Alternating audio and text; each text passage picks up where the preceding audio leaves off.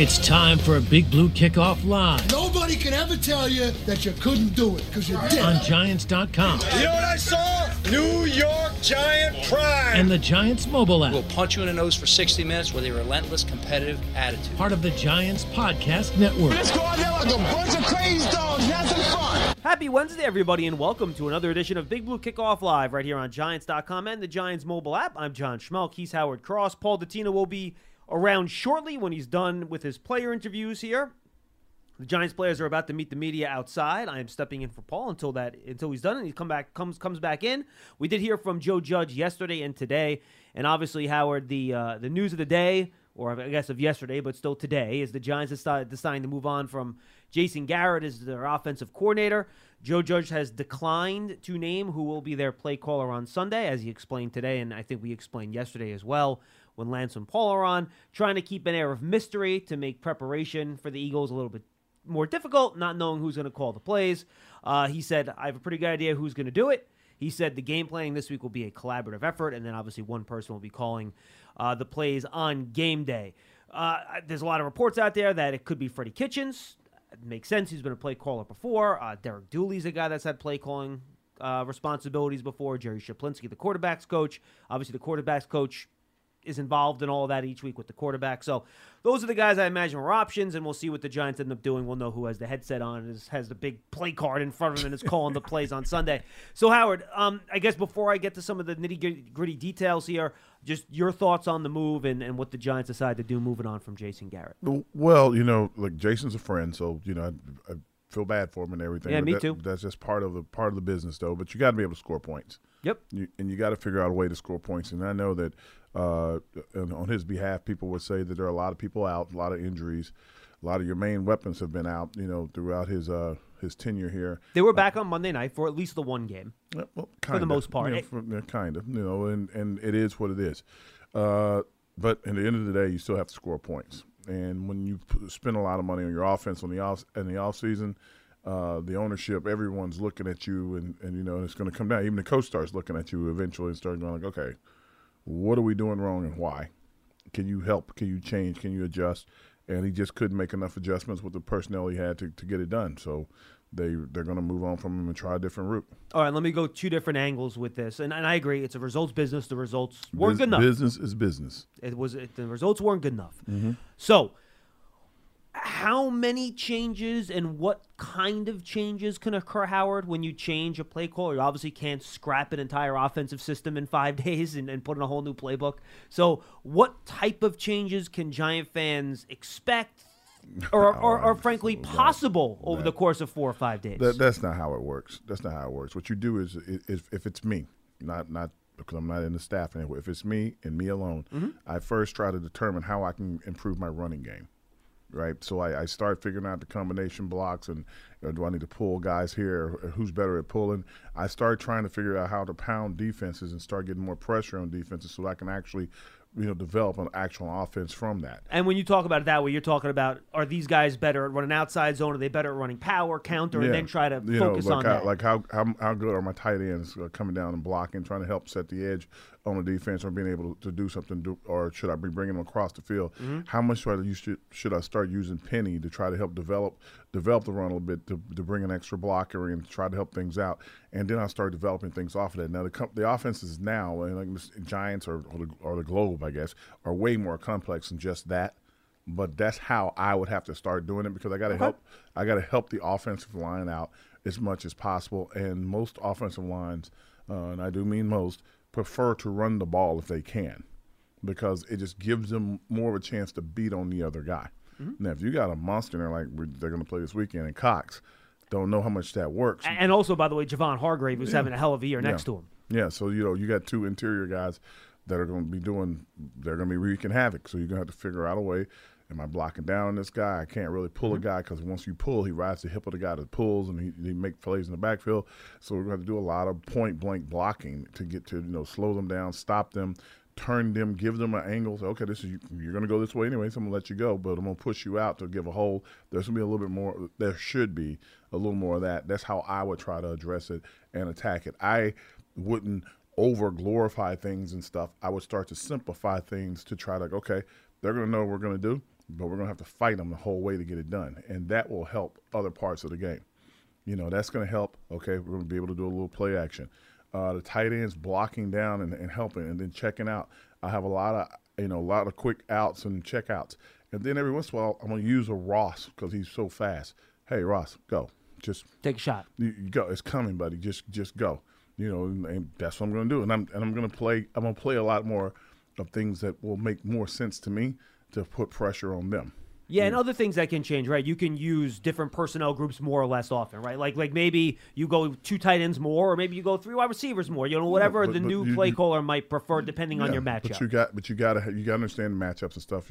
I'm trying to get Tony the ball, not just in space, but a little bit further down the field. Because I'm like, hey, can we run this route? I started working on him on certain routes to try to get him, not just out in the flat, not just the slants, but like, okay, let's give you some space, some real space. So a deep over route, things like that. Yeah, something where you can, when you come across the middle of the field and like all of a sudden you're 10 yards down the field or 15 yards down the field, and the safeties really have a problem tackling you. It's not where the linebackers are coming up and hitting you instantly. I go over to Golladay and say, listen, how you feeling? He's like, what do you mean, how I feel? How you feeling? All right, because, I'm paying you. I need you. Here we go. And I start doing those things. And that doesn't mean that you're going to get every pass. That doesn't mean you're going to get a lot of looks. That means that if I'm throwing to somebody in the flat, I want you blocking. I want you to crush the guy, because the next time I fake the flat, you better keep running because I'm throwing it to you.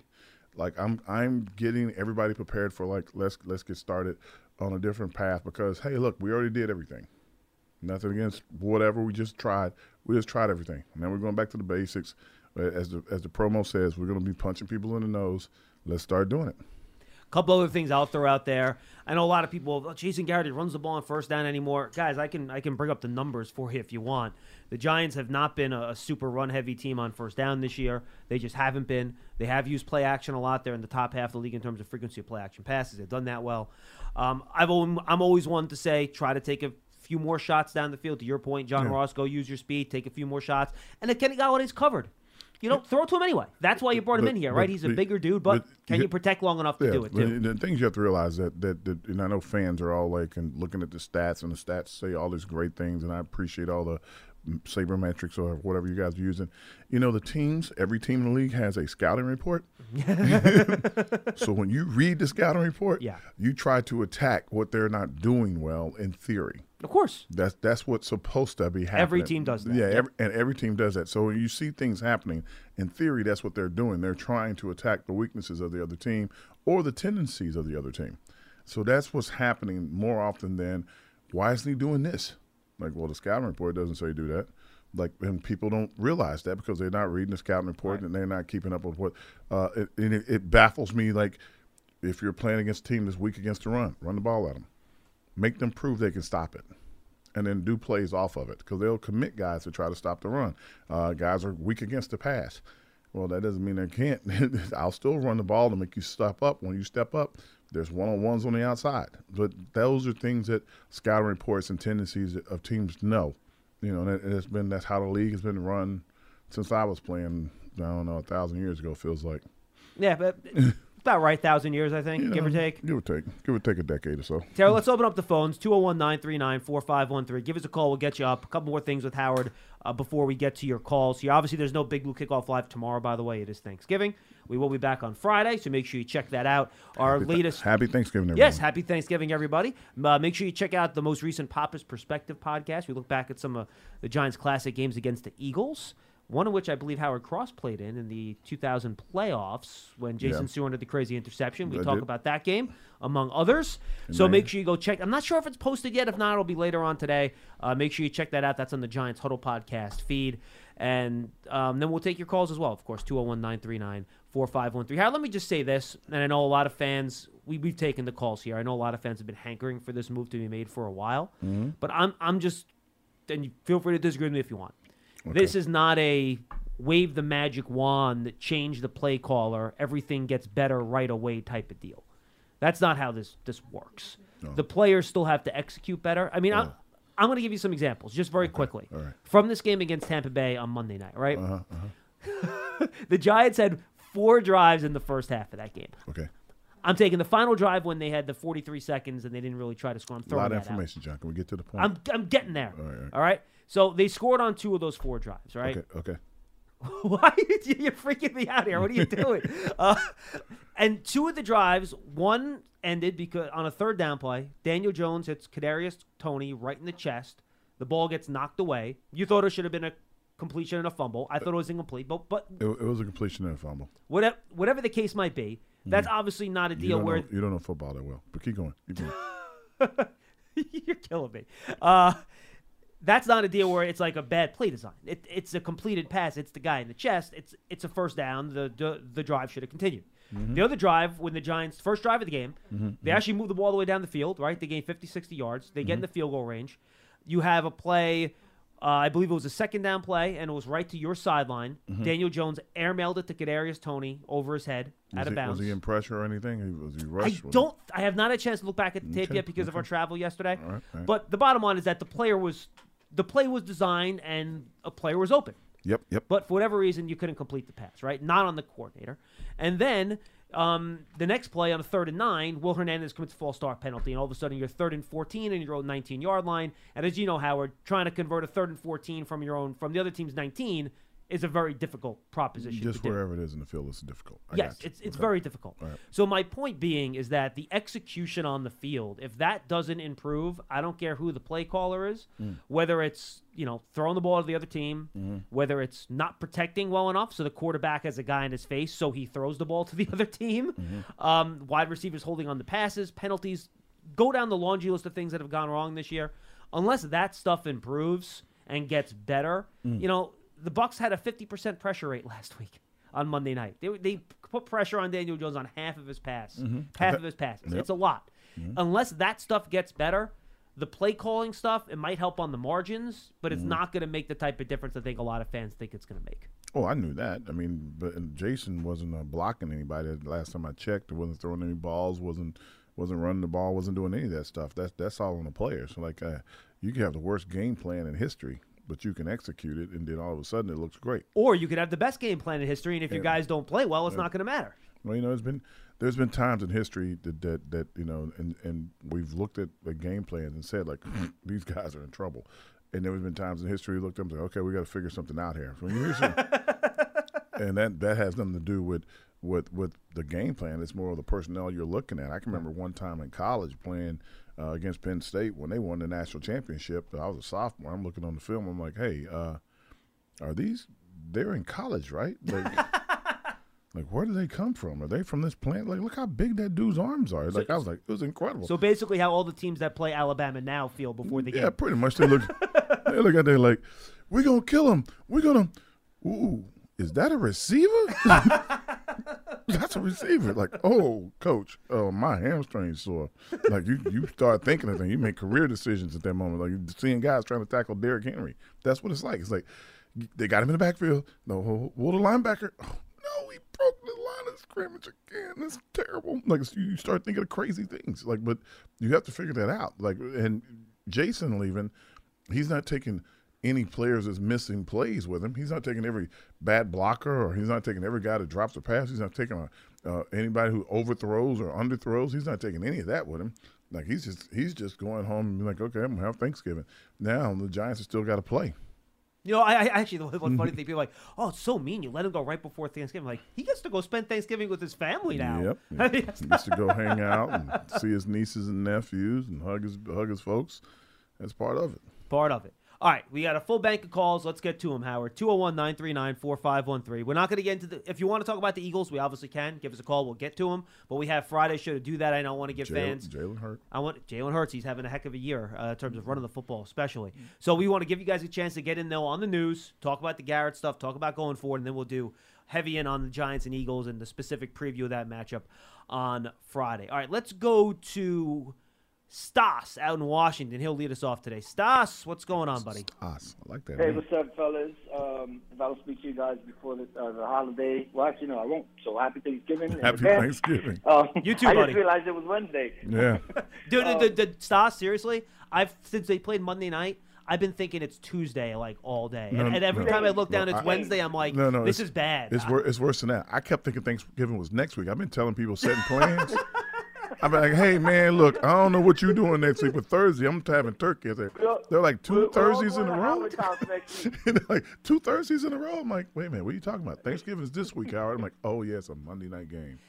It just threw me off. Spoken by a guy that's not responsible for cooking Thanksgiving dinner, right there. Right. Amen. There Go you ahead, go. Stas. What do you got?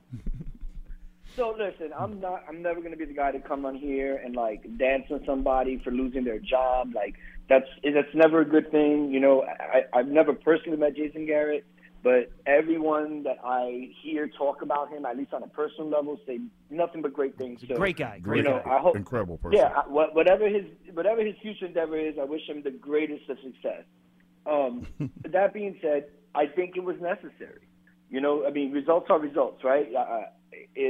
26 games, I think, that he's called, and I mean, we rank in the bottom. And this is the stuff I keep going back to, right? I look at Daniel Jones' rookie year, and I think he had 3 games of 4 touchdowns.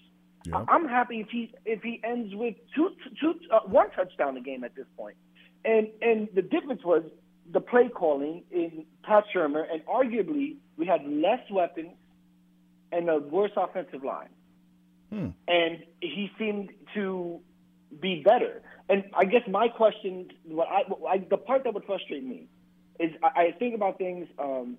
My dad was a football coach. He is a football coach for high school, and he started on defense. And when I was a little kid, he had like this old projector, and on Tuesdays and Wednesday nights, he'd let us stay up late if we helped him break down School's 22 film.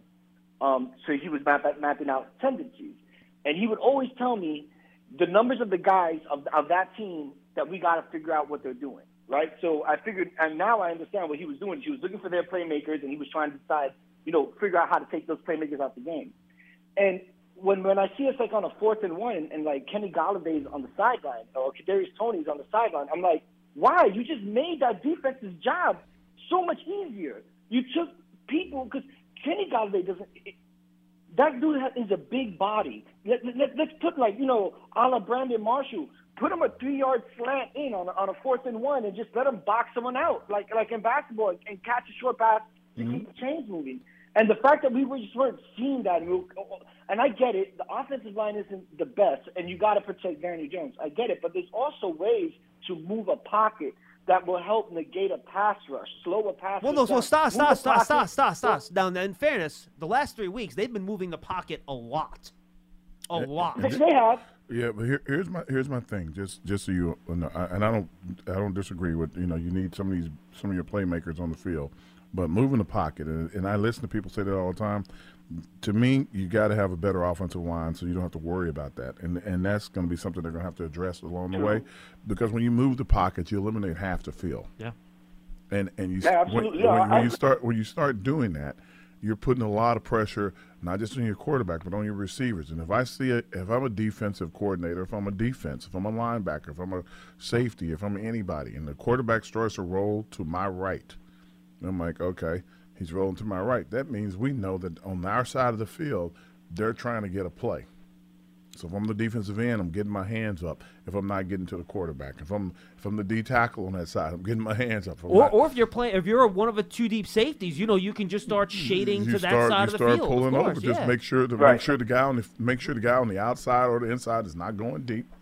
Control that. Give the corner some support over the top. The backside safety starts to slide to the middle of the field.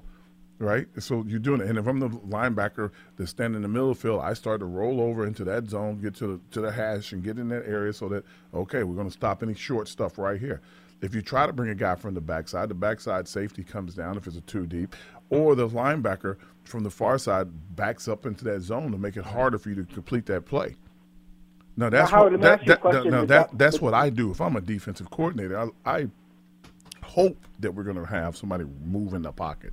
Now, Stas, also very quickly, because then Paul's going to step in and I'm going to leave. So I'm just going to throw one point out to you before I do that. It's funny, heading into that game, I forget, I had an offline conversation with somebody no one that works for the football staff or someone else that works here that I'm friends with. And we joke that, they use Colin Johnson a lot, and they seem to, run the ball every time Colin Johnson's in the game.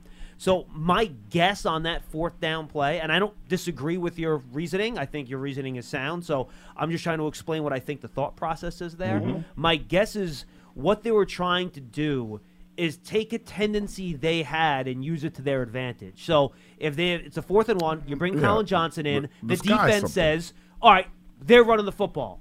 So they tried to take advantage of that, run the play action pass, get Jones on the move. Either he hits Saquon on that little leak out on towards the sideline, or if the linebacker, and I'm guessing this is what the play design was, if the linebacker goes with Barkley, which is what happened, Jones can tuck it, run for the yard, and that's how they get the first down. Now, the problem you had is that you had that guy come up, and I think it was a safety, come down from the second level, completely unblocked, and he charged Daniel Jones. Yeah. So the linebacker was able to stick with Barkley, and then Jones had no outlet to run because the safety was coming down on him. So the play was not effective, but that's my thought as to what the thought process was. But understand why that happened. This is why that happened.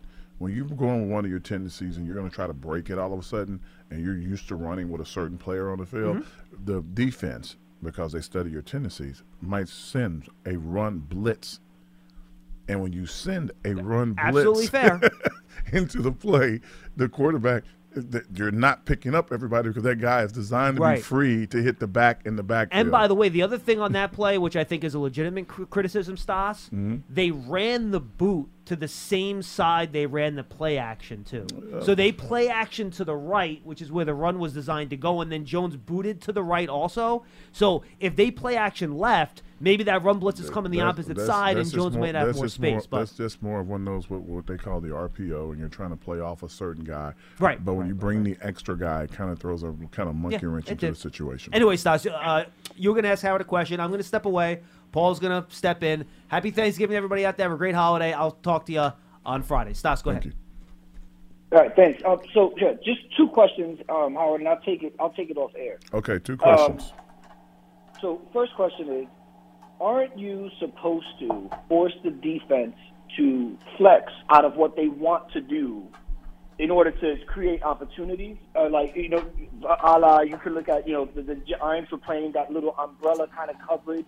Tom Brady kept taking the underneath. By the second half, we're running single safety. He's hitting them up top, right? And it just seems like we don't do that. It seems like we don't stick to something. If you look at what we did in the Saints game, we were running the 2 through the zones, and we were hitting big plays because of that. Until they took that away, then we started trying to run the ball, and it just seemed like that made sense. And I applauded that game plan.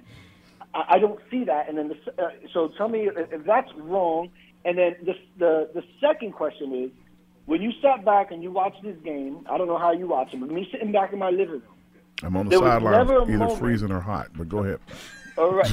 You better speak to mine.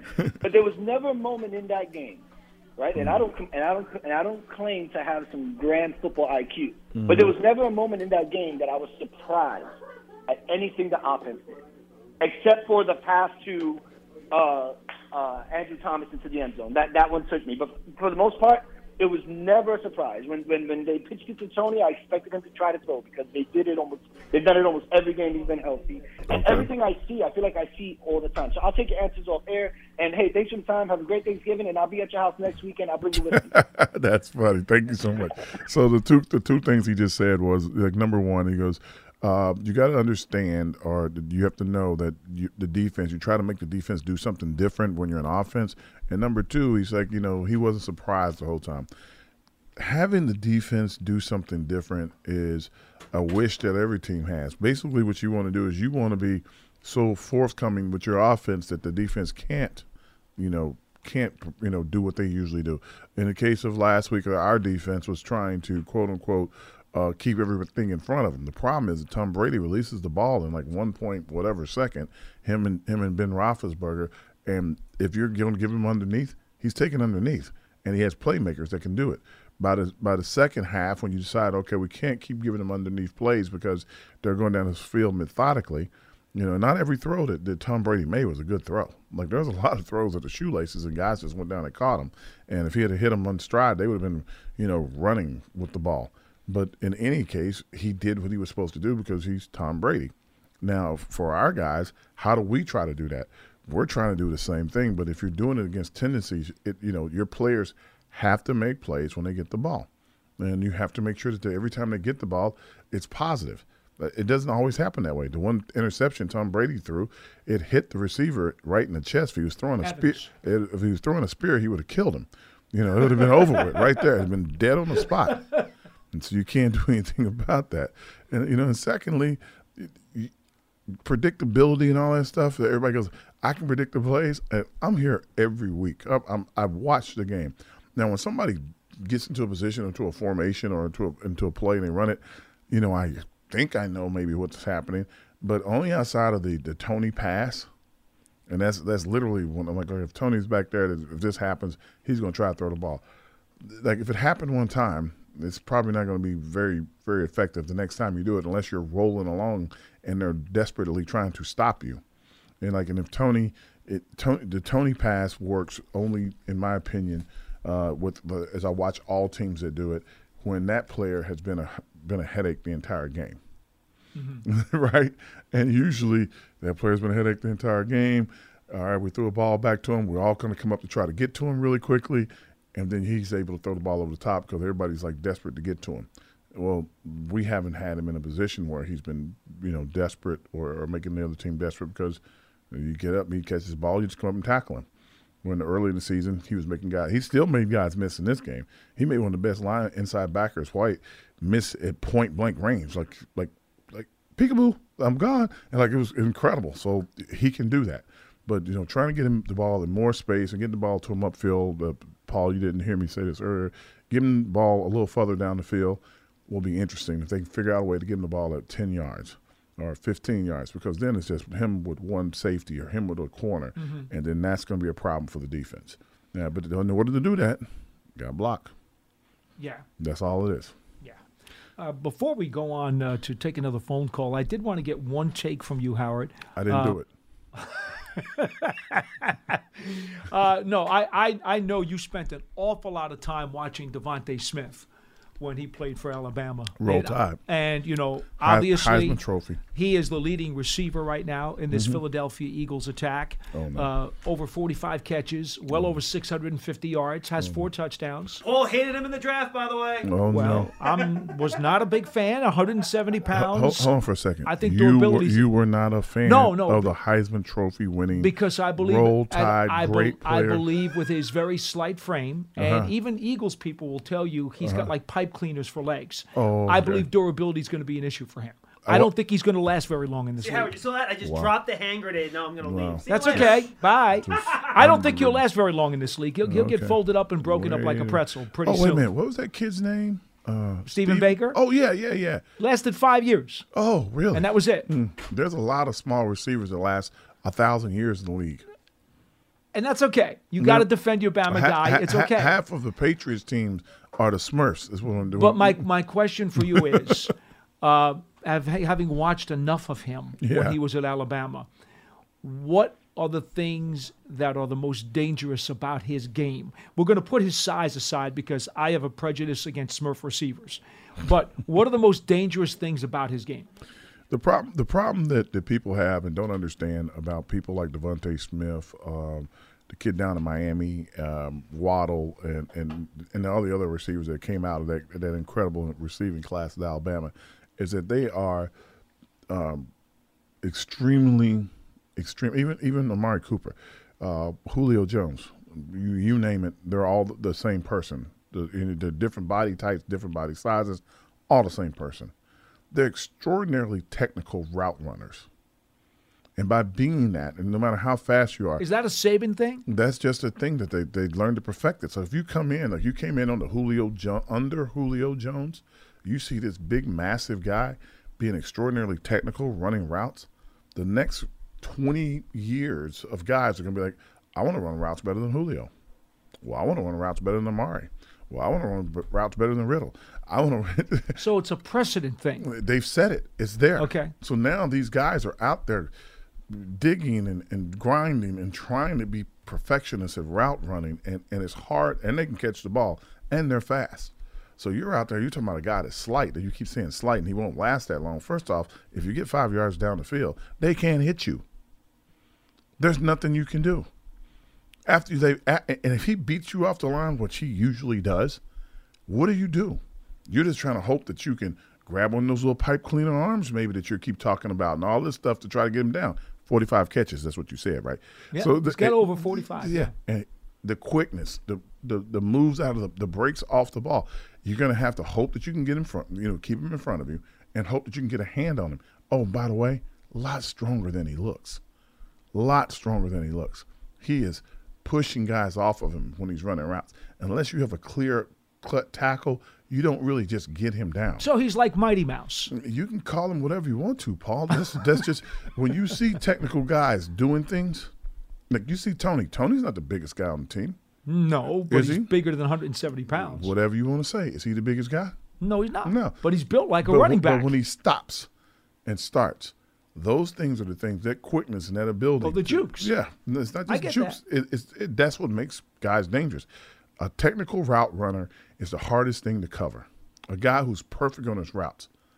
If he can beat you down the field and go over the top, you have to be worried about him going over the top. When he stops and you can't stop because you're bailing and comes back for the ball, that's a catch.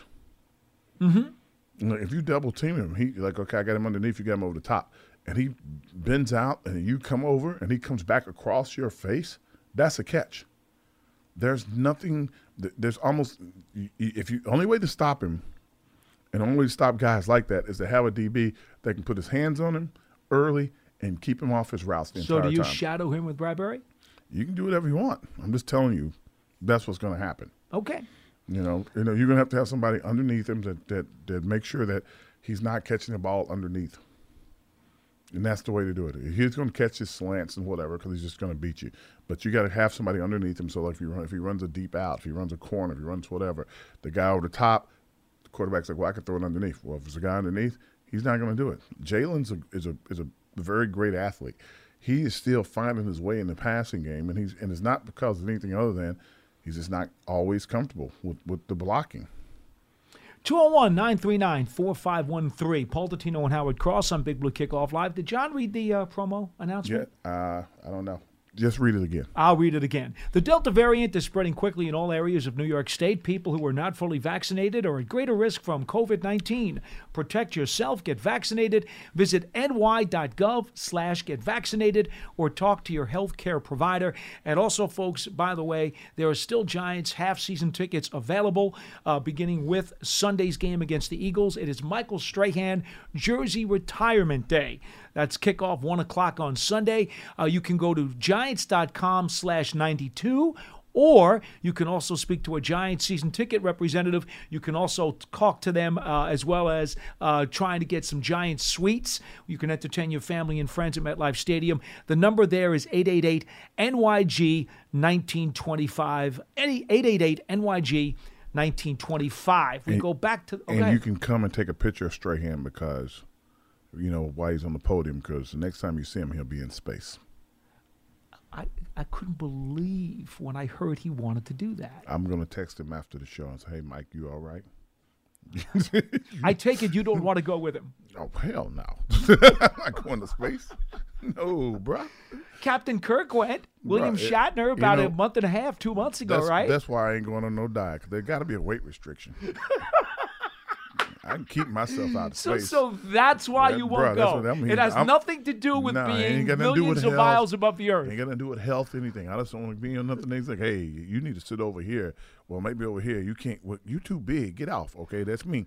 I'm off first. I don't skydive. There's a weight restriction for skydiving. I ain't got to worry about that.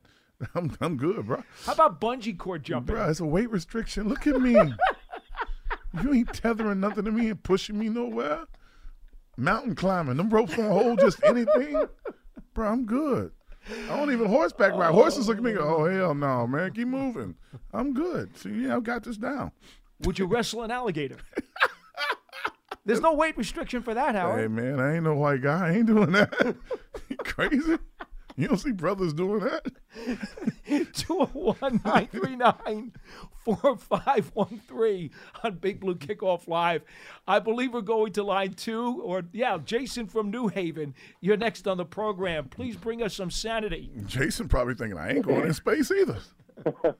How much do they have to pay you, Jason, to get on that rocket?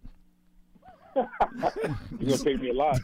Bro, ain't a lot in it, man. They ain't got a number for me. I'm with you, Howard. I'm staying right here on the good old U.S. of A. Keeping grounded. Go ahead, Jason. What do you have for us? Some explosives to your Thanks for taking my call, fellas. Space. Just want to say, hope you guys have everybody on the calls have a happy holiday tomorrow. You too. And thank you. So I have a few points. I'm going to try to make quick because I know other callers want to get on. Listen, Monday was rough. The season's been rough. Usually I try to stay as positive when I make these calls, but I'm probably not going to be so positive, so forgive me. So, to me, the change with Garrett had to be made. I'm sorry. It does fall on the players.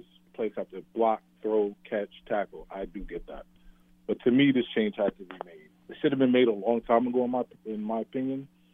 With our playmakers, and I get the offensive line, fellas. I really do. I'm not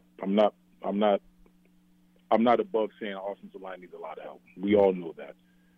But with our playmakers to only score 10 points, that to me is a problem, and a change needed to be made. I don't like to see people lose their jobs and livelihood. I'm sure Coach Garrett will get another position somewhere, whether coach or NFL, and I'm sure he'll be fine. But I think Judge needed to make this change. And it's tough to see Jones from his rookie year. I just don't see how he could look so good in Shurmur's offense. But then the last 2 years, he just looks completely lost. I want to highlight 2 plays, and maybe you guys, I'm sure you guys watched the game. Well, Jason, before you go further, I just want to say to you, last season was Jones's best season from start to finish. So please don't misinterpret what you saw and think that he took a step back. He took a step forward in 2020. Right. Well, yeah, and you're right, Paul. What I'm saying is, I thought he looked, maybe it's just a different philosophy. I thought he actually looked great under Shurmur. Now, I played football in college. I'm not sitting here like I'm Mr. Football. I know everything. You guys are in the pros. You guys do a lot more than I do. But I do know a little something. So I want to highlight 2 plays real quick that I was actually watching the game and I highlighted. I'm sure you guys know what I'm about to talk about. There was it was on the first drive when we had the ball. It was marching down the field. Had a good drive. Garrett actually had some nice different play calls, pistol, all kinds of stuff. So there was the third down play near the red zone. That was a slant that on the right that drew the PI call. Okay, it was a first down, which was good. But prior to the snap, it was obvious to me. Maybe you guys saw different that Kadarius had man-to-man coverage. I think on the safety Winfield, if I'm not mistaken. Okay. And either Jones didn't read that, or, and I don't know this for certain, so please forgive me, or is coached to go with the first option. That's me. Let me finish. To me, Tony beat the safety on that, and that would have been an easy touchdown. Jones never looked. On the next play, he looked for Tony, who again had man coverage, but stopped his route, and Jones threw it over his head. Galladay lined up outside of Tony. This is what I was watching. Ran across. I think Tampa was running a cover 2 or 3. I can't really remember. But Galladay was wide open. And Jones didn't look at him. For whatever reason, I don't know. But he wouldn't have the touchdown. Maybe he'd had it at the 2-yard line. But it would have been a big game. So my thing is, either I don't know if he was being coached to do that, or was that just Jones still locking on his first read, which to me is more concerning more than the play calling, because a third-year quarterback in the same system, to me, should not be locking on one read. And that's kind of my issue with Jones right now, is what I saw. Like I said, I'm not in the practices. I don't know the game plans. And you guys know more than me since you work for the company, the Giants. But that to me is concerning, more so than Garrett per se. I don't know if you guys want me to finish or you want to add on to what I just said. Well, I'm going to ask Howard. I'm going to ask Howard to chime in here, because there are a number of possibilities as to why a quarterback would see a play a certain way. I'll make it short. Like, we don't know how anyone's coached or what the reads are and whatever. Sometimes it's this guy is going to win, and this is why he's going to win. Let's go here. And if they take that away from you, then you progress over to the next 2 or 3 plays. What you're referring to is the quarterbacks that are like the Tom Brady's of the world, the Aaron Rodgers of the world, who are looking out into the field, and they're determining, no matter what the play is called, where they may go with the ball. Mm-hmm. Sure. Right? So, like, everybody, if you're coached all week, hey, guys, do this. Make sure you keep the defensive ends hands down. I'm going in this direction, blah, blah, blah, whatever the whole thing is. That's kind of how the team kind of is blocking and scheming it up.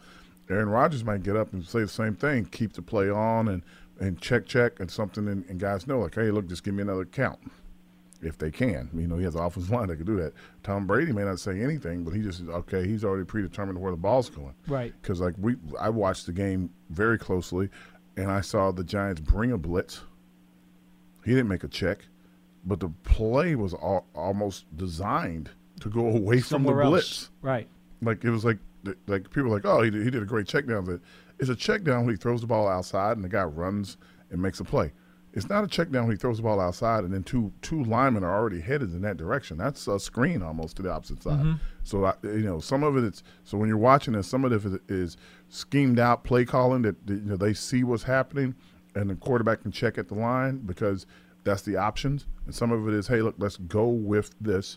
And everybody, let's try to protect this. And they're all fighting to protect something. If you have time, it's when you can go, oh, first guy's not there. Oh, second guy's there. Maybe the third guy. Or some even backside fourth option. The problem is so far as they don't have the time to get that, and especially in this game. We were thinking that their defensive line was going to be a little less than. They weren't a less than. And White, the inside backer, was wreaking havoc. He was so fast, they just didn't have an answer for him. Yeah, that Tampa pass rush was at its best the other night against the Giants. It was There's no really doubt. good, yeah. Howard, let me ask you this before we let you continue, Jason. With all the quarterbacks that you played with during your career with the Giants, they have different degrees of freedom at the line based on the coach. Sometimes coaches are a little more restrictive, and sometimes they're a little more hands-off. For example, like a Tom Brady and an Aaron Rodgers, they're pretty much free to do whatever they want. Well, no, not really. You don't think? That's not how it works. See, football keeps progression. In the very beginning, quarterbacks call all the plays. Whether you guys knew that or not. Oh, years ago, yeah. Years ago, quarterbacks call all the plays. It was Tom Landry with the Cowboys who first got into the thing where the coach is going to call all the plays. Yeah, then the coach starts calling the plays because now I can see it better from in the booth and all this stuff. Then it goes to, hey, look, we're going to start doing some check with me's. Like, if this isn't working, that's not going to work. And then it got to the point where you saw Peyton. We lost Jason. We'll finish your explanation. I'm sure he's listening in. Where you see Peyton Manning, where he has more than check with me. He has like a 2 runs or 2 passes, and they're working it out. And now you get to the point where the caller asked for is like, where is Daniel Jones probably in this progression? We don't know. I don't know. So, like, when I'm watching the game, I can watch a game. If I'm watching a college game specifically because I can see it on TV and stuff, and I can see a little bit more of the field. When you're on the sideline, you're looking at it, but you're looking at it from a different angle. When you're up a little bit, you can see it's like, okay, this guy's off, the safety's coming down. If the safety's coming down, you know that guy's coming. Mm-hmm. That's what I'm looking at. So I can see that when I'm up high. When I'm on the field, I'm like, okay, I can like, safety's moving over. This guy's coming. You can see them like, they're shifting back to a 2. Okay, one's going to be deep. If the safeties are playing like 8 yards deep instead of 12 yards deep, you can see all the what's going on. So you have to be able to read that and know that. But not only do you have to be able to read it, because I think it was Eli when I first recognized it, being more progressive than even that I had even thought about it. Eli and his receivers were taught that, hey, look, if this guy's doing this, we have to be on the same page. Right. I'm going to throw the ball. Well, that was a Gilbride thing. Yeah, I'm throwing the ball. We're going to do what we call sight adjustment routes instead of sight adjustment blitzes, sight adjustment routes. So the routes would even change in the middle of like, okay, here's your options. If the safety's down, you pump, you move inside and go over the top. If the safety's in the middle, you're going to stop. You're not going to come all the way across. If safety is like, it became this big thing, and it was like a lot of big plays, a lot of crazy plays, but it happens. So the offenses are progressing at an incredible rate. And guys have different philosophies. Whether it's a guy out in L.A. with the Rams, whether it's a guy in San Francisco, whether it's guy, down Sean Payton down in New Orleans, or Belichick's group up in New England. Everybody has something different going on and a way that they're trying to combat it, and they're working within their players. So I don't know where Daniel is, because quite frankly, you had Jason for a couple of years, you had Schumer for the first year, and he's got different personnel, right? So it was Danny Dimes. He was dropping the ball on guys. Now they're not throwing as many down the field like that. They're just not. And to be honest with you, Howard, think about this for a minute. If you're Daniel Jones and this is your third year in the NFL, you've gone from Cutcliffe when you were at Duke to going to McAdoo, going to Shermer, going to Garrett, and now he's going to be on his 5th offensive coordinator. He had McAdoo? Since his – no, he didn't have McAdoo. Okay, he had Shermer. I'm sorry. Yeah. So he's going on his 4th offensive coordinator since he was a senior at Duke, which was 4 years ago. Yeah, it's a lot. It is a lot. It is a lot. But like I said, before you got here, someone asked me what would I think it was actually it was John. What would I do? I'm not a coordinator, but this is what I would think. I'd simplify as much as possible to make sure I could bring the entire offense along and let Daniel be the master of it. Mm-hmm. And that's kind of what's going to have to happen. If you're a coordinator, okay, Daniel, let's sit down. Let's see what you like. Let's see what the offensive line likes. Let's try to marry them. Running backs, you got to jump in here, and receivers, you got to jump in. No, receivers, you're going to say, you just need to throw it to me. But everybody else is going to have like this ideal of how they can get better at something, and they have to grow. And you're going to take a collective look at that. Now, in theory, they were doing that during the bye week, but now that they're all here on campus, that's what they're going to have to do going forward. Mm-hmm. Just as an FYI, when in 2018, if Freddie Kitchens turns out to be the offensive coordinator, as a lot of people think, and we don't know if that's going to happen, by the way. I wouldn't even speculate. Okay. I would only say this. If it is Freddie, I will speculate a little bit. The 1 year he was with Cleveland, he ran a very balanced attack. He had Baker Mayfield as his quarterback. Nick Chubb was his primary running back. And he did not have a pass-happy or a run-happy offense. There was balance. He's not one of these guys who comes in, and if he's the guy, and we don't know if he is, but if he's the guy, he's not going to be Air Coryell. Well, all I can tell you is this, is what I told John earlier. You have to reinstate some confidence in your offense. Especially your line. All of them. Everybody. Everybody has to be confident in what's going on, and the way to do it is simplify it and grow it. Here's what we're going to do. This is what we've been working with. We're not throwing away the playbook. We're just going to start going with what works, what's been positive, which doesn't seem like a lot, but there's been some positive, and that's what we're going to do with it. From everything from like, hey, look how Booker runs this play. And Booker got 10 yards. Like, what's different here? All right? And then you should share that in the running back room. So now Saquon is looking at the same thing Booker's looking at, like, okay, well, why did he do this? Like, well, that's dirty yards are dirty yards. Let's do this. Mm-hmm. And we're going to start, and you have to start doing things like that. And it's a coaching philosophy. It's a whole bunch of things that I'm not even qualified to do, but that's how you do it. If it were me, that's what I would be trying to do. 201-939-4513 is our phone number here on Big Blue Kickoff Live. We go to, is it one? No, line 3. Max in New York. You're next on the program. Hello. Hi, thanks for taking my call. Sure, how are you? All right. I just wanted to say, yesterday after I heard the news, I have to admit I have kind of mixed feelings because on one hand, I heard Jason Garrett's a really good guy, so he hates someone losing his job, I'm sorry. But on the other hand, it just kind of felt like something needed to be done, as some people mentioned. Now, what I don't like is how you start looking at social media and stuff like that, and everybody's saying, oh, well, get him as next and judge and this, that, whatever. Slow down. We still got to find out what we have as a team. If you start moving general managers, and we're just going to set ourselves up for failure again. And I don't talk on the, I don't call in often because I just cannot listen every single time, usually the day after. But and I've mentioned this before. We need to just stay the course. We need to see what we have. The issues we have right now, is it the play calling? Is it the offensive line having their issues? Is it just musical chairs sometimes? some guys just came back. It's just like going to the gym. You could go to the gym for a long time and be strong. You miss a month, you come back, you're not the same. We got to let guys come in, do the stuff, and then assess. Let's not jump to conclusions. The only Howard, I did have a question with you regarding what just happened. If you were in the locker room now and you just lost your offensive coordinator, how would you react to that? Like, what kind of emotions would you go through? And I'll take that off the air. Thanks for taking my call. Well, the question is, how would I react as a player, I'm assuming, and we just lost the offensive coordinator. I'll be sitting around talking to the guys privately. I wouldn't be trying to call a team meeting because that seems to be in the press right after it happens every time. Players only meeting, which I never think accomplished a lot. But I would go around to a bunch of key guys, and I would just basically tell them, like, listen, guys, hey, look, we're the ones that they're looking at. They can let go of every coach they want. Eventually it will be one of us or all of us. You got to figure out something to do. You got to figure out how to play.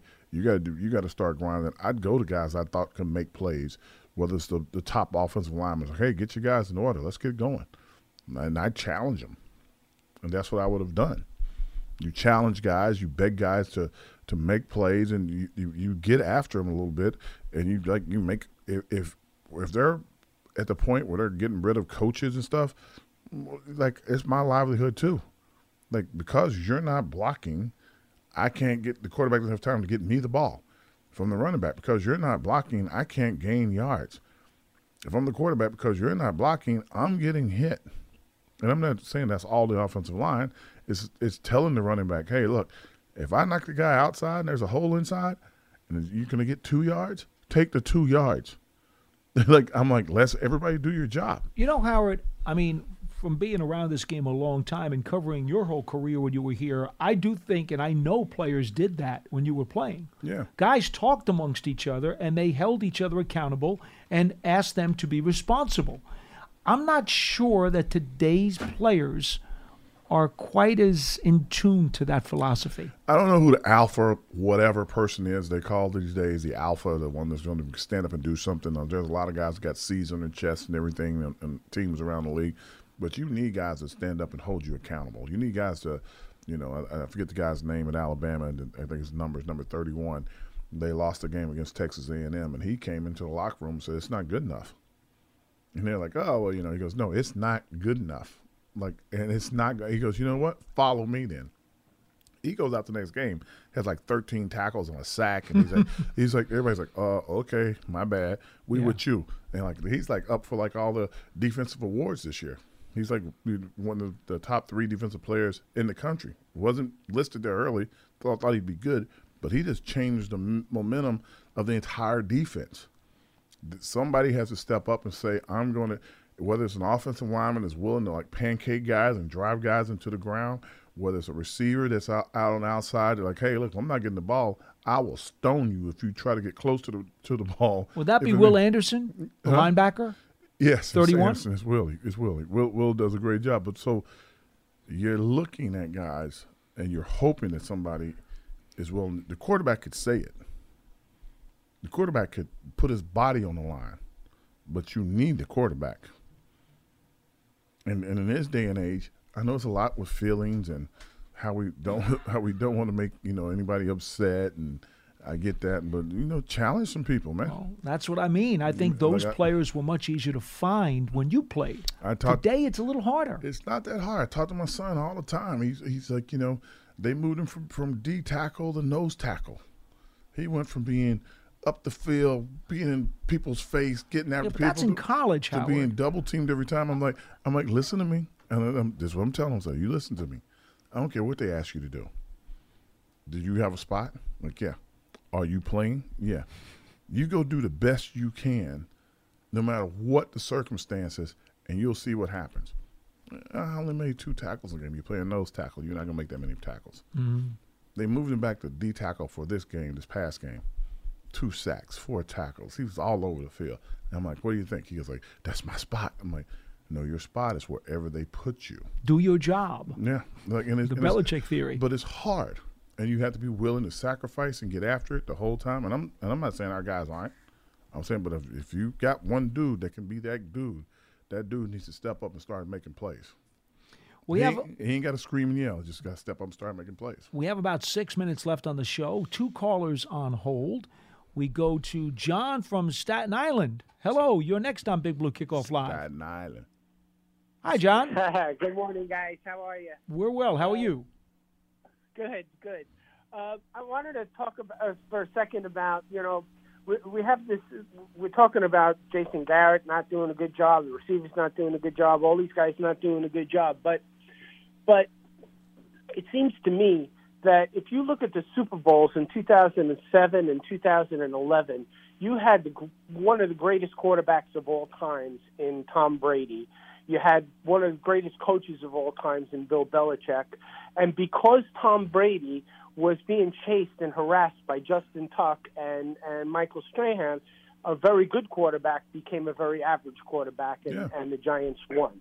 And the same thing happened in the Super Bowl last year, where you had a very talented Patrick Mahomes being harassed by the Tampa Bay defense. And you had a very poor Kansas City offensive line.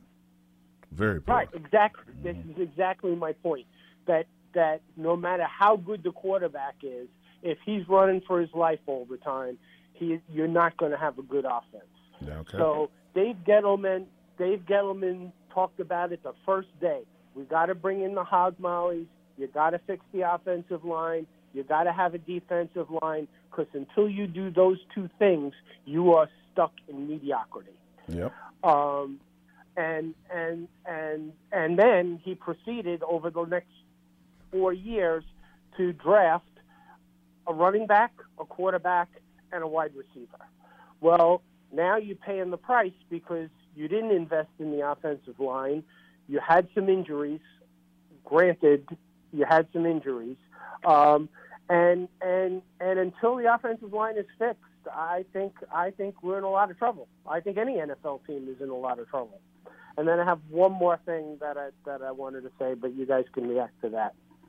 I think that the offensive line, for the most part, early on when they started out, they were going to be pretty good. We were shocked at how well they were pass protecting early on in the season, and in every kind of game there was another injury, another shuffle, another injury, another shuffle. I think Andrew Thomas has proven a lot of people wrong in the fact that, like, oh, man, I don't know what this guy's doing after his rookie year, finding out that he was injured and played hurt the entire season, which I'm still impressed with after knowing all of that he was a legitimate first-round pick and can get it done. There are some other kids up there that are going to get better as they're coming along, but you had some guys that you kind of were expecting Gates and everybody to come along, maybe even be Pro Bowlers, and broken ankle here, something else there, knees. It's just tough, and it's not no different from anybody else. It's just tough. Once everybody, like I said, gets healthy and gets back, and if you can keep them healthy for a whole year, which is almost impossible these days, you'll see something different. But as for drafting guys and the offensive line, I think that from what we've seen, a lot of the guys he's drafted offensive line-wise or picked up in free agency have been doing pretty decent. Yeah, except that Daniel's running for his life. Yeah, but when you're playing with your third guy in some spots, not even your second guy, your third guy in some spots, they're not. And again, they're all pros, but you have starters because they're starters for a reason. And I'm not defending none of them, but you're starters for a reason. I believe that when you get a chance to play, it's your chance to make some money. That's how I always looked at it. But starters are starters for a reason. Your Pro Bowls are Pro Bowls for a reason. They retired jerseys because they retired jerseys for a reason. That's part of it. He's gone. We lost him. Final thought on that, and I'm sick and tired of fans who call up and say that Gettleman didn't address the offensive line. That is the biggest fallacy, biggest lie on the face of the planet. You consider how many guys. Well, here's why. Because he has brought in so many different guys. Now, you can criticize that maybe they didn't bring in the right guys. And you can also say that maybe some of the guys didn't work out for whatever reason. Either they didn't play well, they were tired, they got hurt. There could be a lot of reasons. But don't tell me he did not try. Go back and look at the transaction wire and see how many offensive linemen that Dave Gettleman has brought to this team. Again, it's a different criticism. Criticize if you want the guys who were brought here, but don't tell me he did not try, because he has brought in more offensive linemen than any position on this roster in the last 4 years. So please get it straight. Well, listen, I don't have anything to say about who he brings in and who he doesn't bring in. The end result is, and Dave will tell you, that if you're not playing well, you're not playing well. And you're gone. Well, if he could afford to get rid of you, you're gone. He doesn't keep guys around for nothing. I know, but that's what he would tell you. He's like, the guys come in, we have an expectation for them, and so does Coach Judd. And if they don't make it, they just don't make it. That's it. Charlie is next from Maine. Charlie, you have 2 minutes. We're going to let you go. Have a great Thanksgiving. Go right ahead. Hey, happy Grateful Day to both of you and to John and the whole crew. Hey, look, all I got to say is I think Garrett is a scapegoat. Not that he was great, but they had to do something, and he was the easiest guy to shuffle off the door. So that's what they did. And now, and Paul, you said Jones had his best year last year. Well, his second season was better than his rookie season. That's correct. Yeah. It's not very good, though. His best year was not very good. He had 11 touchdowns. That is not very good. Charlie, go back and look at all the numbers. Outside of the touchdown pass percentage, every other number that he had was very, very positive. Yeah, but that's the big one. Okay. Right? Relax. Come on, man. Score points, right? Right, Paul? You got to score points. Hey, okay. Hey, go ahead with that now. Let's keep going. Okay. And the other thing is, I watched the Chargers game the other night against Pittsburgh. Did you see? This is a quarterback. Herbert. He looks one way, and he knows where he's going, but he looks the other way, and then he goes back to where he wanted to go. I've seen Jones do that maybe twice in his career. Twice he had time to do it. I'm gonna cut you off, so don't be upset with me. Charlie, you can listen to Howard off the air. So just be good. Just pay attention, Charlie. I love when guys look at other quarterbacks and look at other situations and then say, like, well, why aren't we doing that? If you don't have time, you don't have time. There are a lot of quarterbacks in the league who don't have time. You can look down in Jacksonville. There's not a lot of time there. You can look over Chicago. There's not a lot of time there. You can look at teams and they're struggling because their offensive line either has been banged up or whatever, and they just don't have time.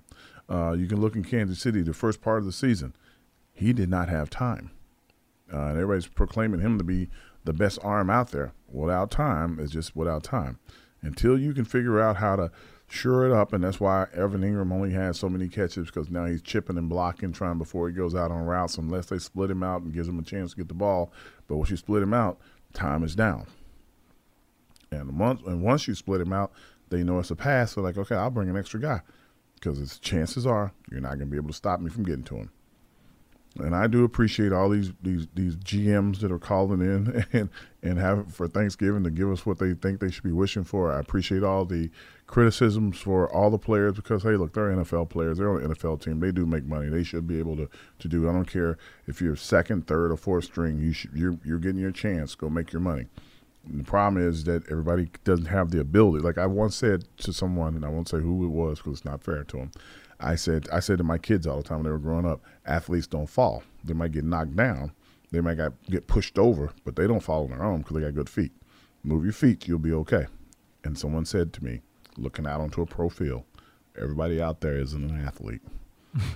And I was like, wow. That's a perspective that I'd never had. I'm like, these guys are athletes. So I'm like, okay, I kind of understand that. So as far as the Giants go, I'm wishing and hoping that, like I said, simplification in the offense. I'm hoping for a focus on the run game to help boost the confidence of the offense, and especially the offensive line.